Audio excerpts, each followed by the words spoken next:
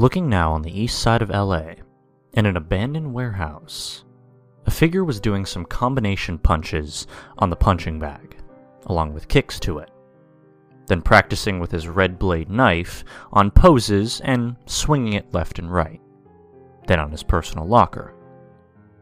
He had pictures of what appeared to be him and his brother when they were younger. Also, he had a police radio, which he used to seek and eliminate whoever deserved to die. Newspapers cut out with shocking news about a hooded figure rolling through the streets of LA, and a display board with a red cord connecting locations here and there, with pictures of local gang leaders. One about a child murderer, circled multiple times with a red marker. As he pauses with his combos of knife attacks, he then throws the knife at the child murdered killer still on the loose. Cut out news piece. "You can't hide forever," said the figure in a vengeful voice. He breathed in and out, and sat back a bit to rest. Back at UCLA, Leslie and Ava finished their first day of classes. They were heading back to their dorms to do their homework, but as they were heading there, they got stopped by a classmate named Jessica. "Hey guys, are you going to be going to the Raver House 10 miles from here for the party?" "Oh, we are definitely going," Ava said. We?" Leslie asked. "Yeah, don't you want to go have some fun?" "Well, yeah, but I gotta do this homework, and, our teacher gave us this deadline, and I don't want to fail English right now." "Okay, I'll tell you what. We'll do our homework as fast as we can, and then when we're done, we'll go. Deal?"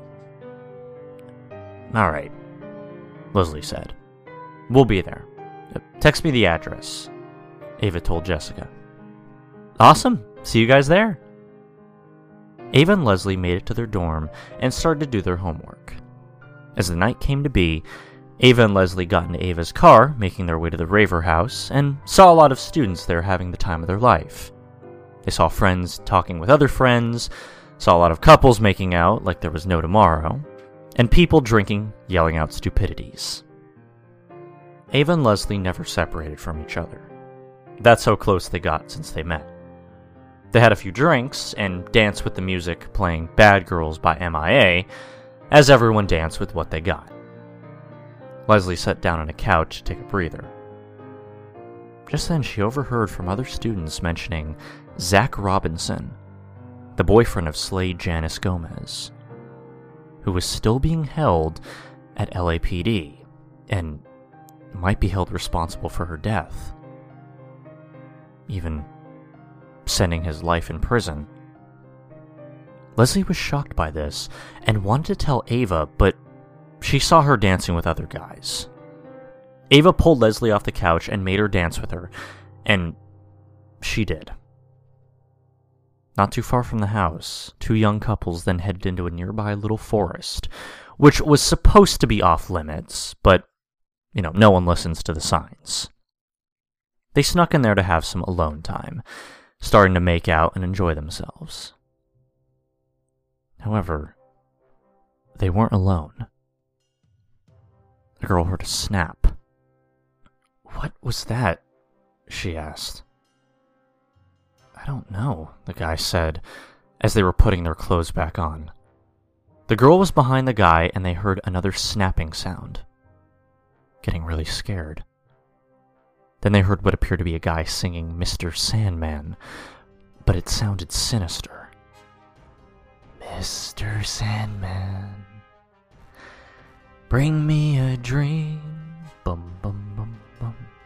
Make him the cutest that I've ever seen, bum bum bum bum. Give him tulips like roses of clover. Then tell him that his lonesome nights are over."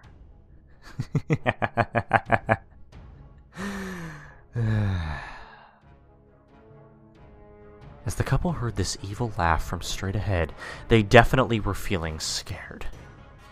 They saw a shadowed pale ghoul appear from behind a tree. It was Jeff.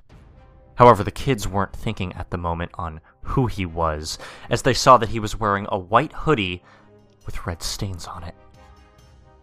"Oh my god, who are you?" The girl screamed at Jeff while the guy was holding her behind him.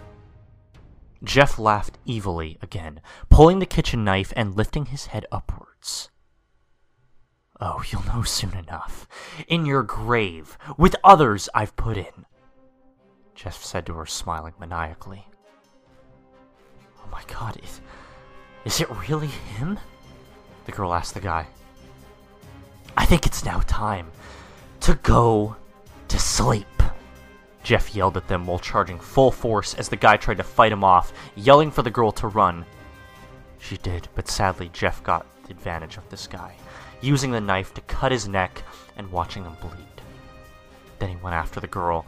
As the girl was running back to the house, yelling for help that there was this guy who just killed her boyfriend, they all looked at her as if maybe she was drunk. She was getting mad that no one was listening to her, and just then the knife was twirling to the girl. The knife stabbed her from the back and out through the chest. She then spitted out blood, her lifeless body falling to the floor. Everyone was shocked to what they just witnessed and saw where the knife came from. Jeff then emerged from the darkness, and all eyes were on him, showing his sinister smile. "Boo," he whispered. Everyone started to run out of there. Jeff then ran to get his knife off of the girl's back, as the crunching noise from the back of the girl's spine could be heard. Jeff then started swinging his knife at others, leaving them with cuts and laughing evilly. Leslie and Ava saw what was going on and headed for Ava's car. Luckily, they made it and drove off. "What the fuck was that? Who was that guy?" Ava yelled out. Leslie had the face of shocked and staid silence. Even the ride back to the dorm was silent. They just made it back and just wanted to feel like it was all just a dream. As they showered, got dressed, and tried to keep each other relaxed, they couldn't. "I can't believe it," Leslie said. "I know, that was insane," Ava replied. "No, I mean, he's real. I can't believe he's real." "Wait, you know who that was?" "Yes, that was Jeff. Jeff the killer. He was, or I guess is, just an urban legend that people talk about to scare people. My friends back home used to tell me stories about him just to scare me, but I never believed them. But after what happened, I guess it really was him." Ava sat on the couch shocked, but then remembered hearing about that name before, but she thought too that it was just a joke and a myth.